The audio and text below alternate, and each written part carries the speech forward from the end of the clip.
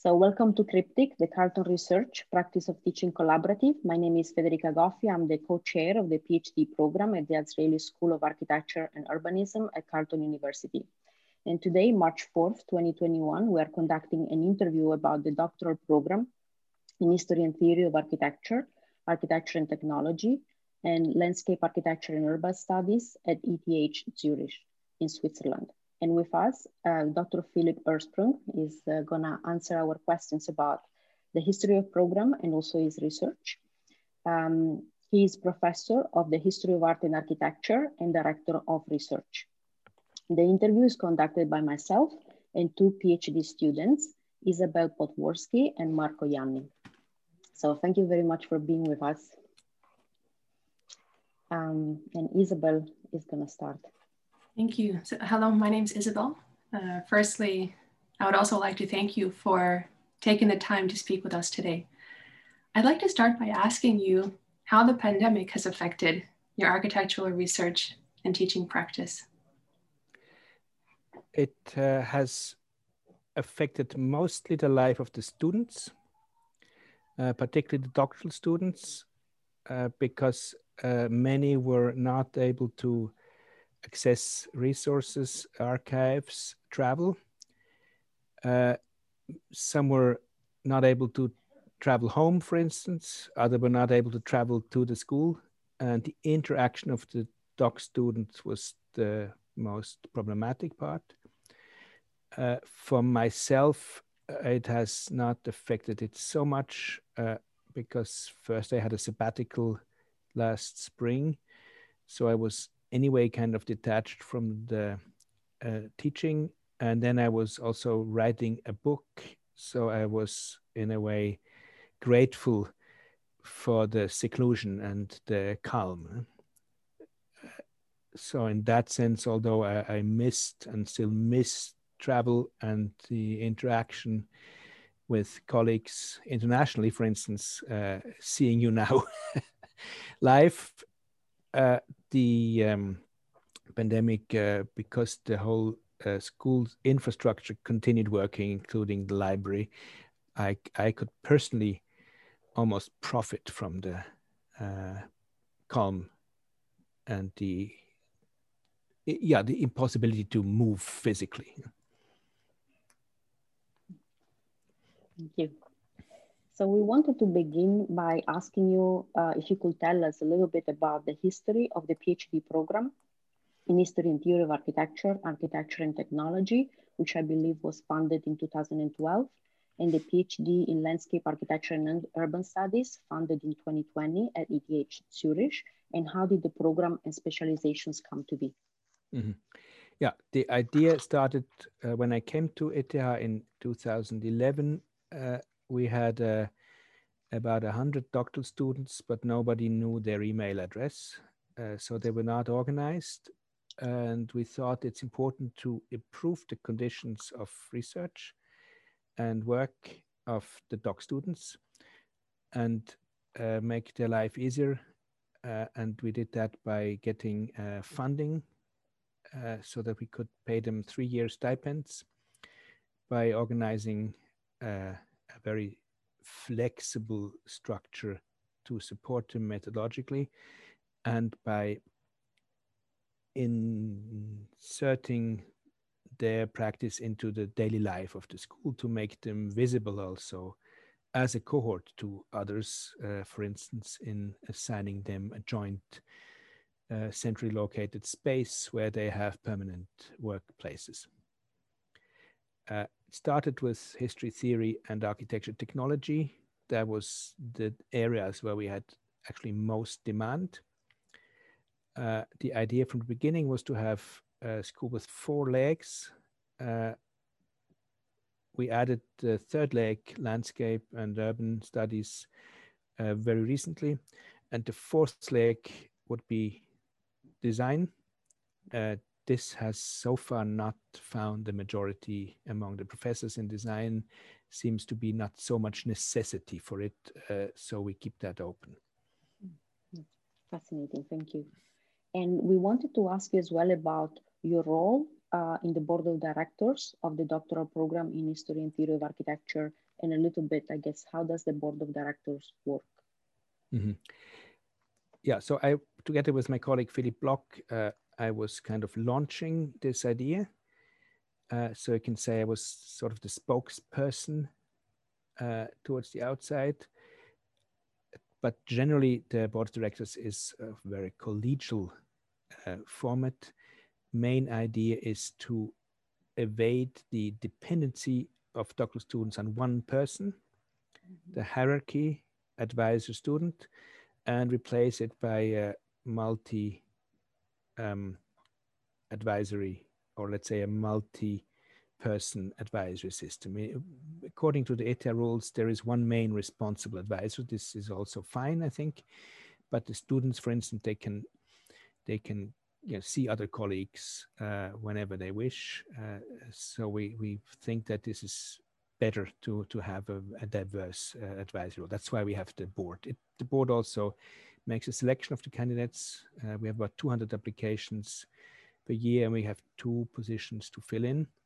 And we rotate in giving teaching courses, especially methodology or reading. And of course, we talk to each other about the program. Thank you very much. So if I understand correctly, this means, I guess the board of directors are also the main advisors on most of the dissertations. Yeah, the idea is that that one of the members of the board is also chosen as advisor, as main advisor by the students. Yeah. Thank you very much. It doesn't have to be, but so far it has always been like that. Yeah. Thank you. So I was wondering if you could situate the ETH doctoral program in History and Theory of Architecture in the context of PhD programs in Switzerland, Europe, and the world. Yeah, Switzerland, there is nothing comparable. In Europe, we looked mostly at the German model of the Graduiertenkolleg, which is a well-established model since about 20 years. We try to be less strict and less rigid than the Graduiertenkolleg that has kind of a monastery structure. So if you're in a colleague, that also means that you meet at least weekly. You have a lot of credit points to do. You have a lot of tasks which are pre-assigned. We try to be much more flexible. For instance, the students can but don't have to teach. And they have, let's say, a minimum requirement of joint courses, but not as many as the Graduiertenkolleg have. The programs in the States are, at many schools, are differently structured. So the PhD students come in an earlier phase. They have 2 years or so to develop their topic. So the overall duration is often 5-6 years. We cannot afford this, and the Swiss and European continental system is also different, that the PhD is a shorter period, but we expect the students to already come with their project. So the quality of the proposal and the achievements, the CV, are the criteria for the selection. So this is a difference to the system of the United States. Thank you very much. And we were curious to know, considering the relatively short history of PhD programs in architecture schools, if you could reflect on the wide diversity that's currently available to students around the world with PhD in history, theory, or criticism versus PhD by designs or PhDs by practice. Mm-hmm. Yeah, the relatively late introduction of this program generally has to do with the late professionalization of the academic field in architecture, because of course it's a field where the role of the schools is primarily in educating practitioners. So the research component is traditionally rather secondary. This is now changing rapidly. as part of the professionalization of the academic system in continental Europe, for instance, also of the economization, for instance, in Portuguese and Spanish schools. In order to teach, you need a PhD. You know? This has not been the case about 10 years ago. So there's a growing demand for this format, probably also because of the enormous, rapid progress in the technological field. Architecture schools get more and more used to participate, absorb practices where engineering schools or science schools have much more tradition. Thank you very much. So we were wondering if you could tell us also just a little bit about the curriculum structure that the students go through in your program, and if you offer methodology courses, if there are specific methodologies that are very important for one or the other I guess, streams of your PhD program. Yeah, so we have a lean curriculum. It's very, very, very little requirements. We believe that the doctoral students know best what's good for them, and that the most valuable resource which they have is time. So we give them a 3-year grant and suppose that they know to use the time best. We do offer a methodological introduction, which is widespread, doesn't focus on one method at all.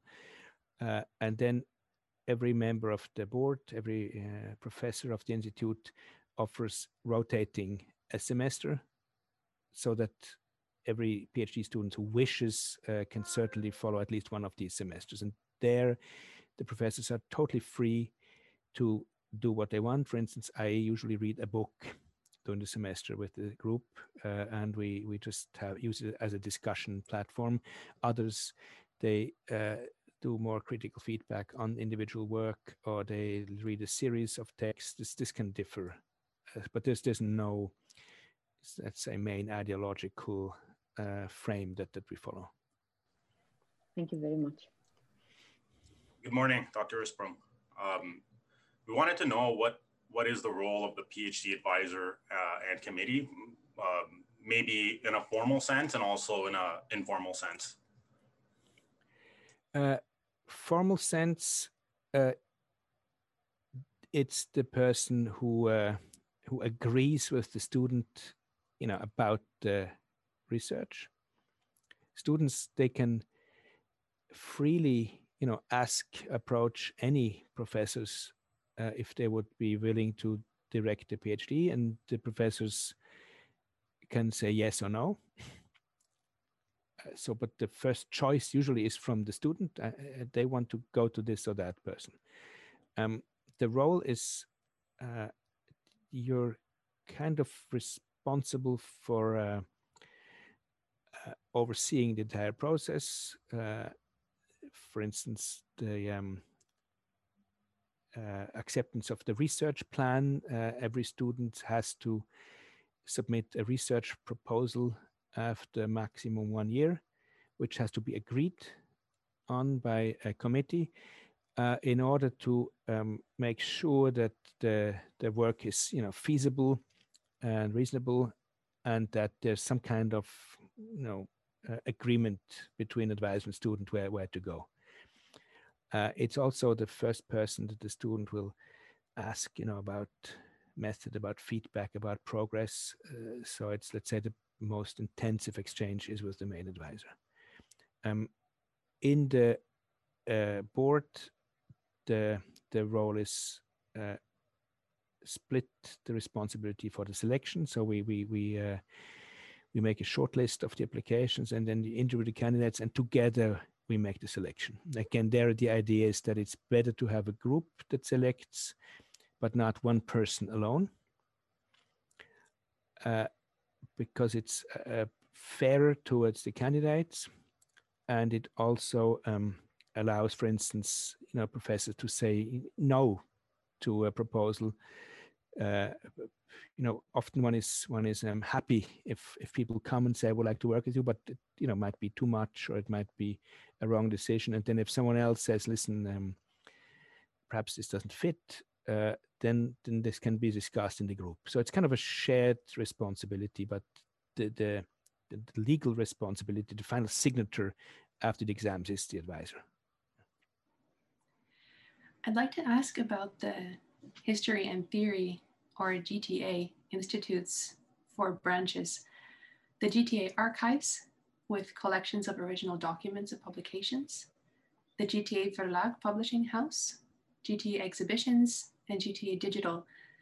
How have these branches impacted doctoral work at ETH? Yeah, so the institute was founded in 1967. It's the same year as Peter Eisenman's Institute for Architecture and Studies in New York, and a whole series of institutes around the globe.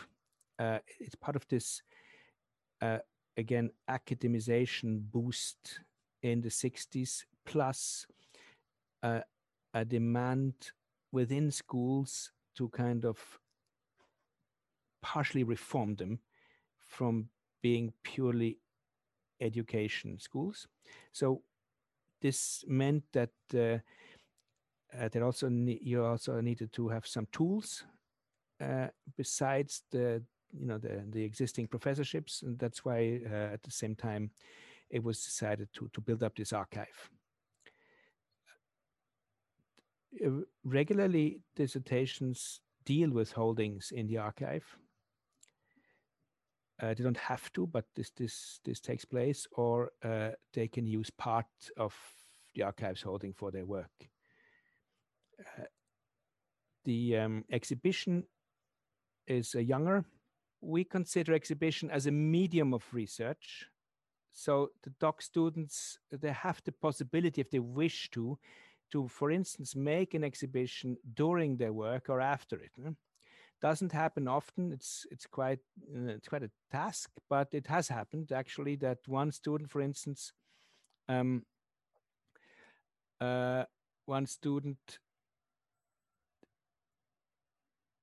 out the archive in the exhibition hall, sat there for a couple of weeks, and everybody could watch how he works.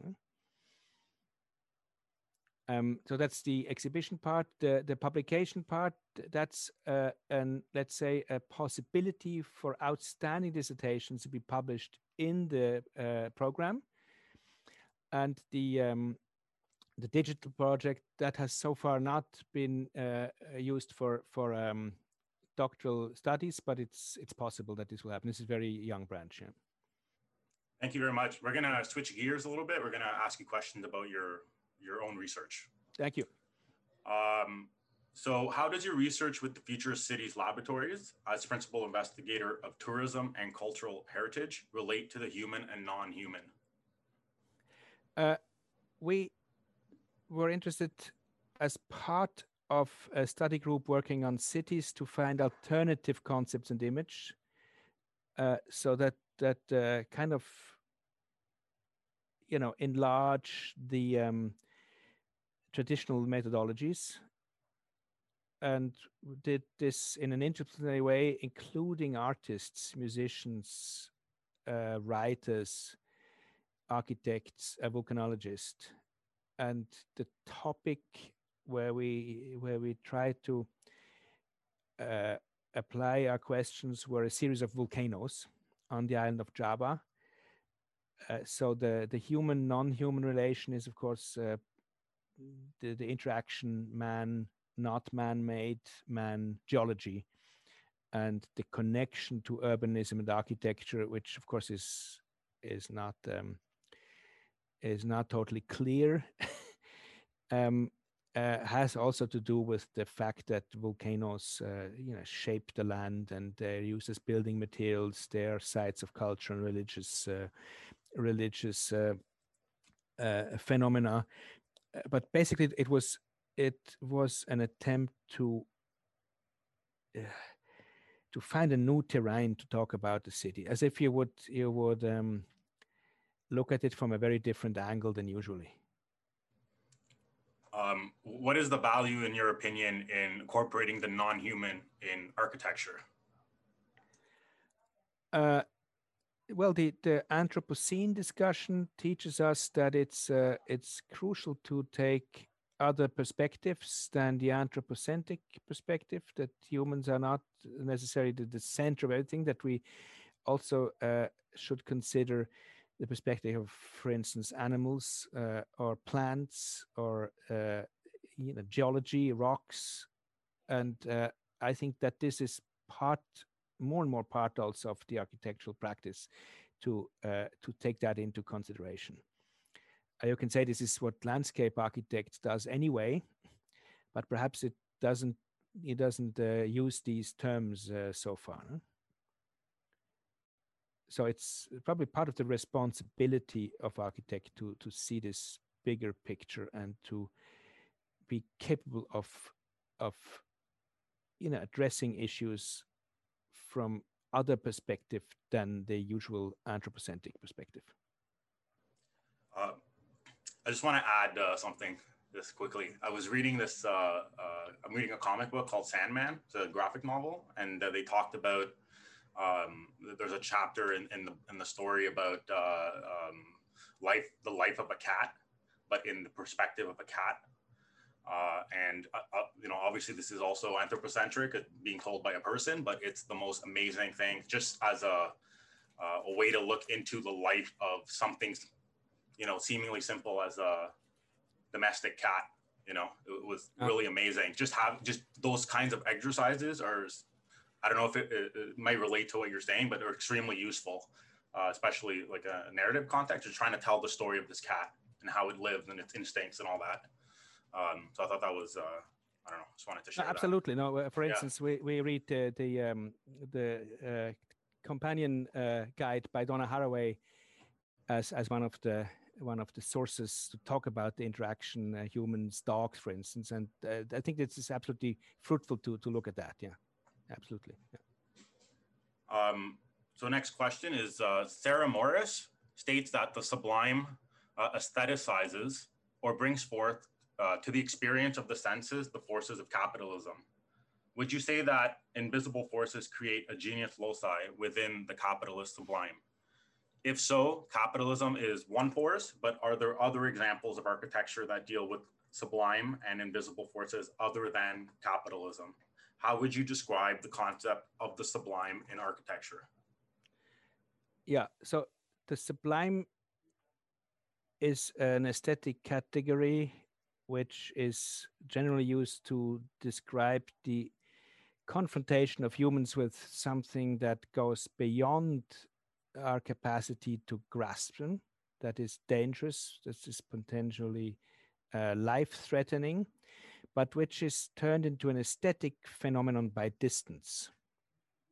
So it loses its danger. No? A thunderstorm is, if you're struck by lightning, can kill you, but if you're on a terrace observing it, it's a beautiful spectacle, no? A sublime spectacle. So the sublime, in a way, is a mediation between danger and the human. Huh? And this can be a mediation between a natural phenomenon, like a waterfall, an avalanche, a thunderstorm, a lightning.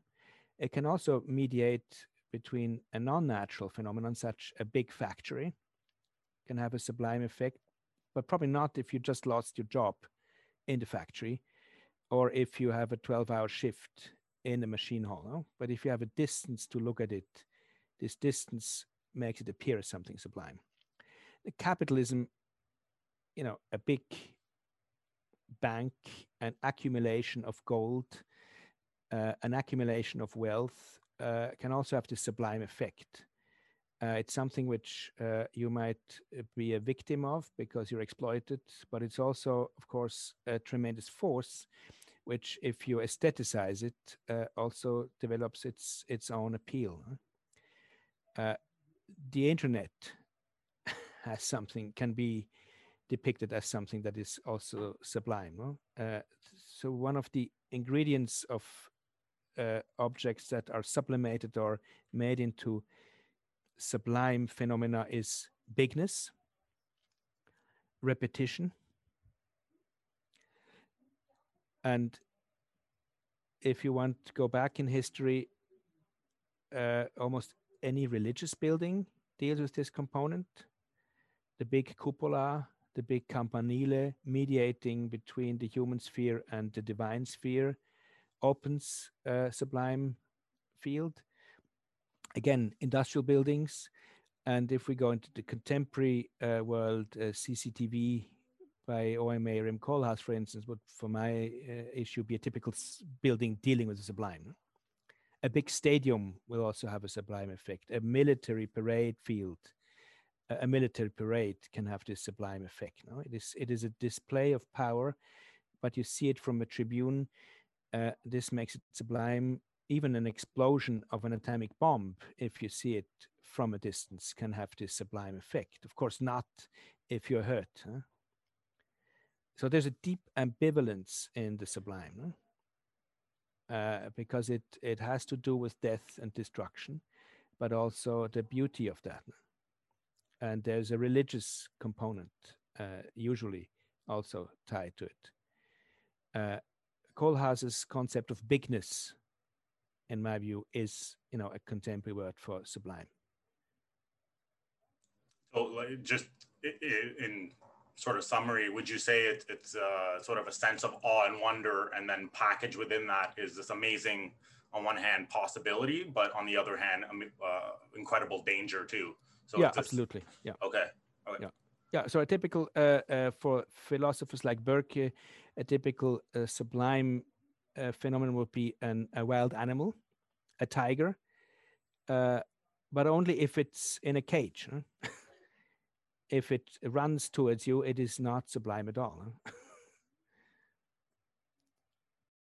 Our next question is about your 2013 essay, In Search of Socialist Space, in which you draw attention to the emphasis on labor in Reidar Mendes' photographs of East German workers between 1967 and 1990. The workers are shown in their context. Their work is not heroicized, but shown for what it is. Based on these photographs, you draw conclusions about the nature of socialist space. It is coherent, surveyable, and shows objects in their surroundings. You contrast this portrayal with capitalist space, which is a, quote, economy of representation, end quote, that hides labor and presents its subjects against a blurry or infinite background. What are the implications and consequences of the capitalist representation of labor? And what are what parallels do you see with the, quote, immaterial labor, end quote, of architects and the value of our profession's work? And lastly, what is left out of or omitted from representation today? Mm-hmm. Thank you. Yeah, so the hypothesis is that modernity does not want to represent labor because it has to disguise the scandalous roots of its prosperity. The labor is exploited, so we cannot make an image of the labor because this would reveal the exploitative nature of capitalism. In socialism, labor is depicted, but in some sense it's also heroized. So it also disguises the exploitation of the worker.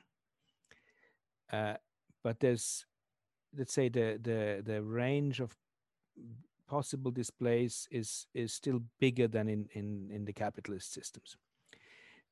Because there is today, in a way, only capitalism, and industrial labor has been ousted to places where labor is still cheap, no? And it's kind of been made even more invisible than it was before. The question, of course, is how is immaterial labor represented? For instance, the work that you do as architects, as professors, as students in architecture. And this is a question which I don't really know how to answer.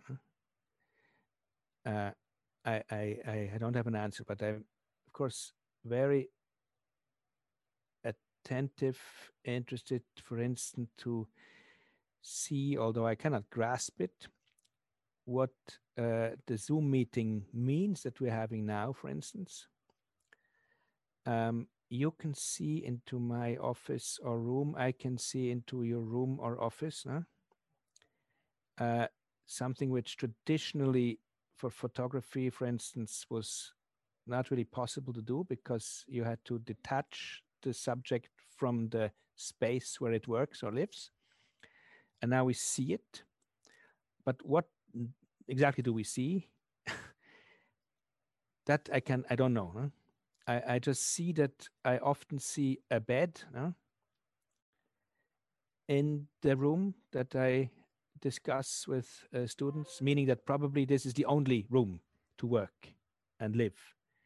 So that work and life have blurred, meaning that there is the entire risk and costs for the workspace is also put on the shoulders of the worker. Why do all the university campuses close? You can say, of course, it's for protection, but it's also to outsource the risk. You please get sick at home. But this is, I haven't found a real tool to make that fruitful so far. It's kind of happening now constantly. Thank you.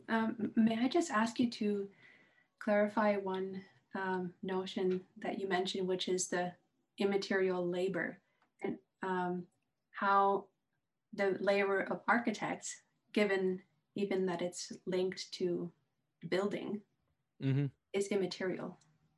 Oh, so I use the concept that is coined by theoreticians, mostly Italian. Federica knows them, of course, well.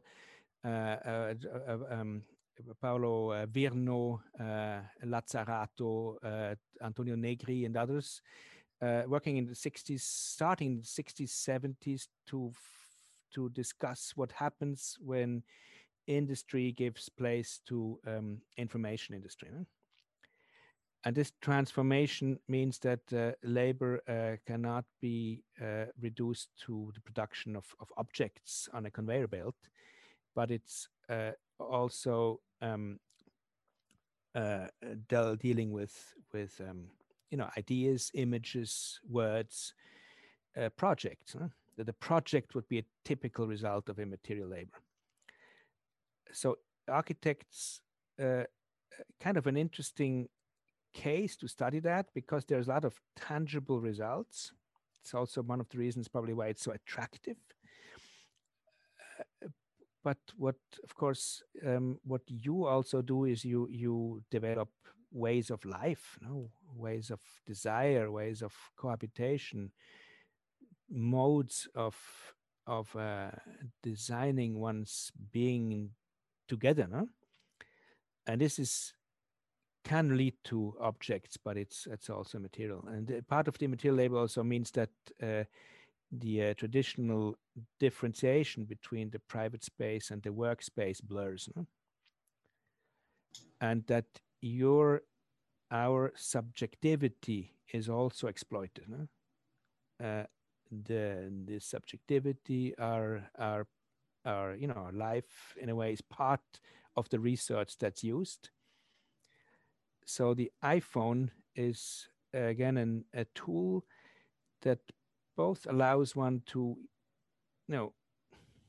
work from different places, but it also allows your employer to call you all the time, meaning that you're just available around the clock. So for the theoreticians of immaterial labor, they're trying to locate places where labor is exploited, where we don't see it and where it's not protected. Yes. I can say, yeah, you work from 8 to 6, this is your shift. But what about the weekends when you have to answer emails and, who pays you for the data that you give about your behavior? That's also part of the exploitation of your kind of recreational leisure life. So this blurring is, again, super ambivalent. Made easier by the immaterial nature. It's easier to exploit around the clock by the transformation of work, absolutely. Yeah.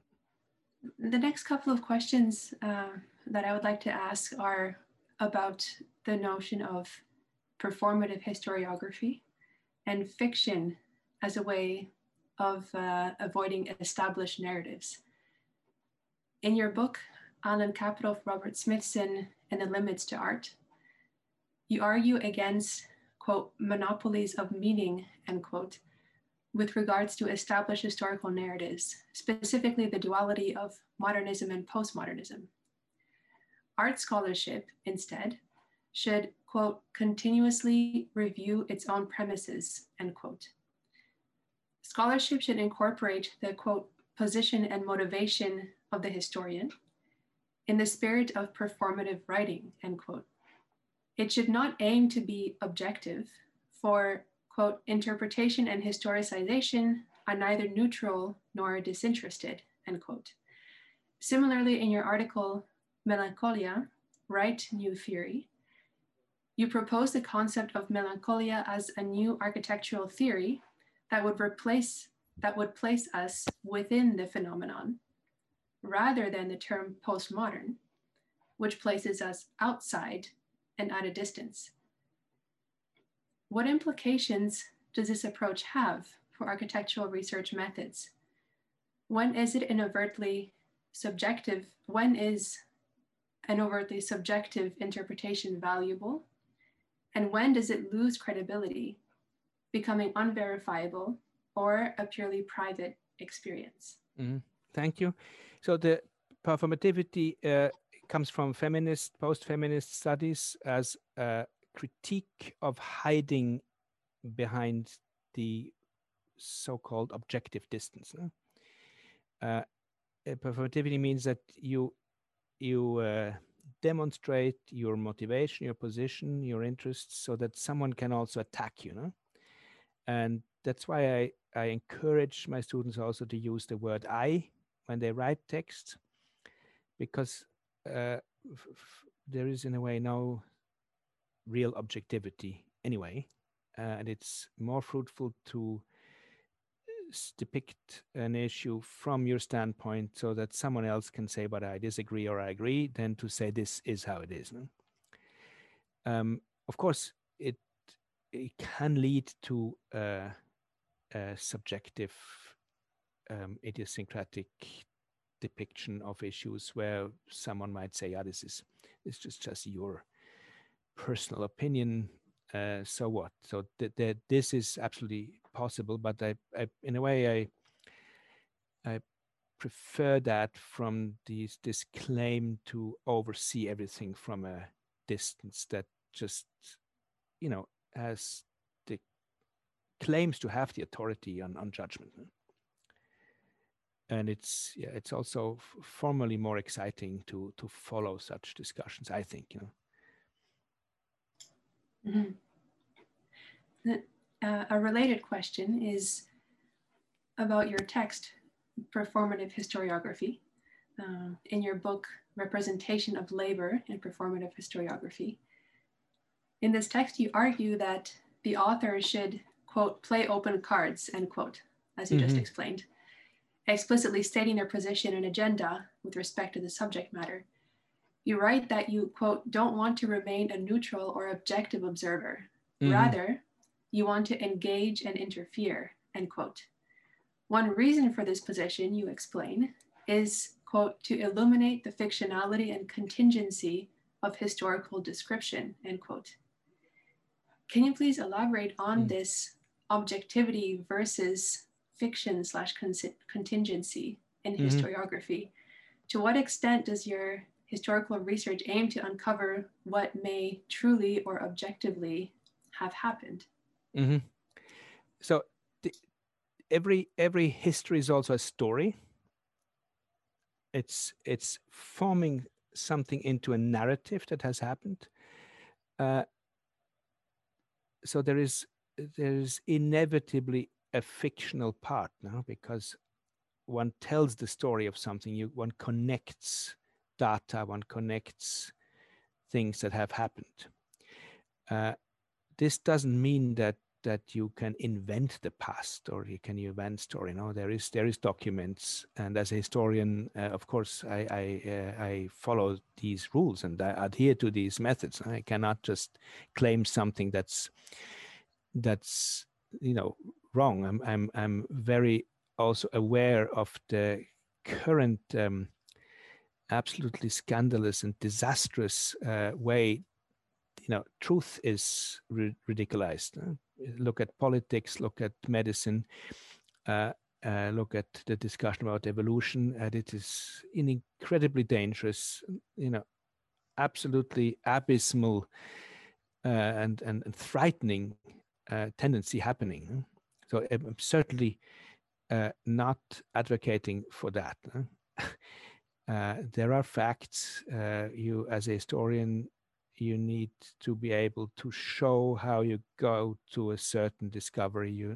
Others should be able to repeat what you found out. No, that's what I mean by playing open card.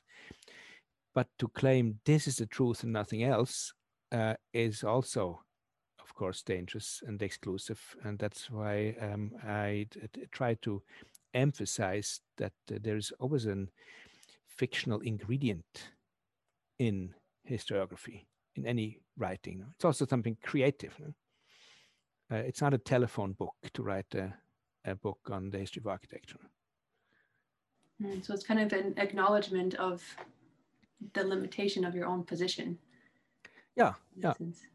No, I see an excerpt, and I'm also not. I'm not Wikipedia. I'm not a dictionary. I'm a narrator as historiographer. My next question pertains to your 2016 essay, What Buildings Know? Mm-hmm. And you write that architectural history and theory have brought about their own marginalization through specialization. They should once again focus on buildings, or what you call, quote unquote, building knowledge. It is not knowledge about buildings, but the knowledge embedded in them. You propose that this refocusing be done by addressing an aspect of buildings that has been repressed in architectural discourse, namely labor, of the contractor, of the construction workers, and of those who pay the rent. For instance, Erin Santiago's study of the late 20th century North American developer built house might reveal the effects of economic pressure such as mortgage, unemployment, a divorce, or a new child on the house interior and exterior. They seem to imply that the inclusion of labor and economic factors would give a more complete or factual analysis of a building. So this comes back to the same theme. However, you write that facts should be combined with fiction.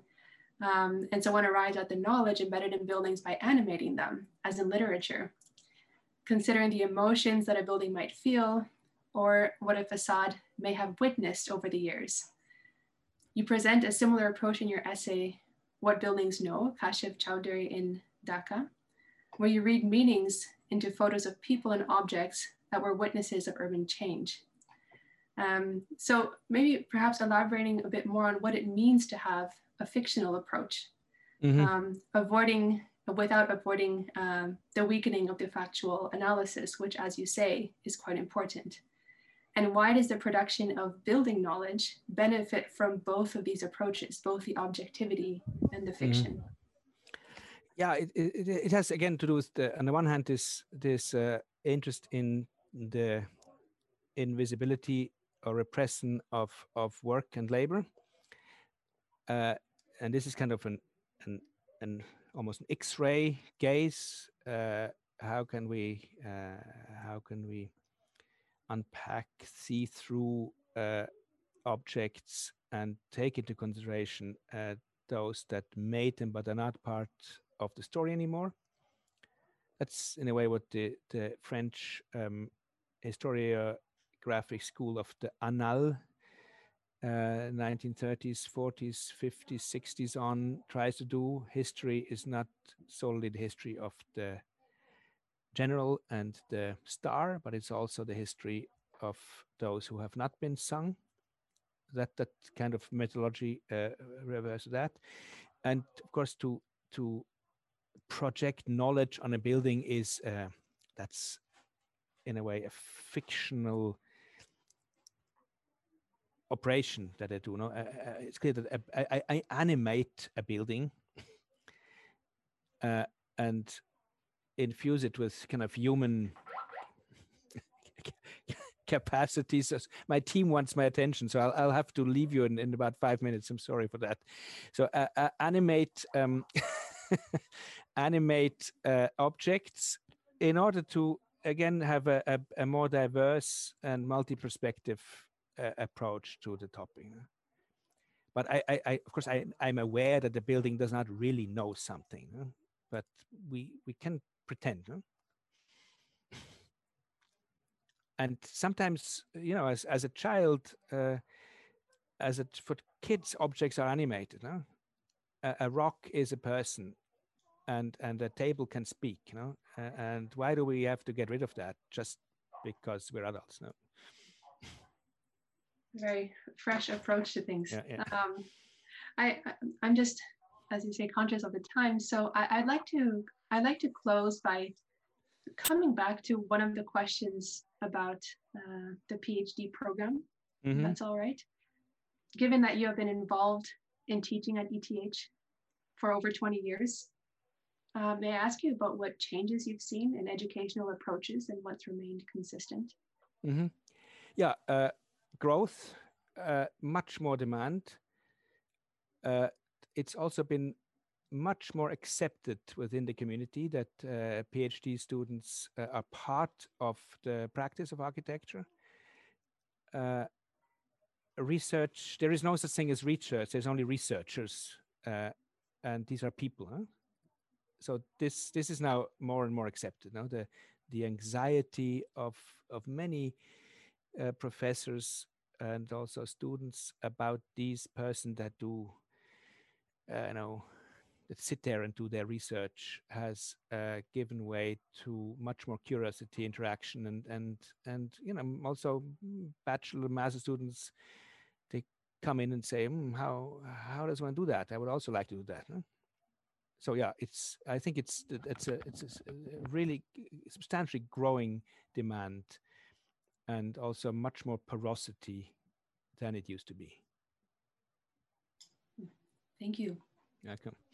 Yeah, thank you indeed very much. We really appreciated the opportunity to, ask you these questions and learn more about your research. And I really hope we'll have a chance, once things, get back to, a more normal situation. Yeah. Maybe we have a chance to have you visit the school in person, participate in some of our activities in the doctoral programs and beyond. Mm. So thank you very much. Yeah, thank you very much. You're welcome. It was a pleasure to meet. I wish all the best to you and your group. Thank you very much. Yeah, you have a good you're welcome. Day. Yeah. Bye now. Bye-bye. Thanks. Bye-bye.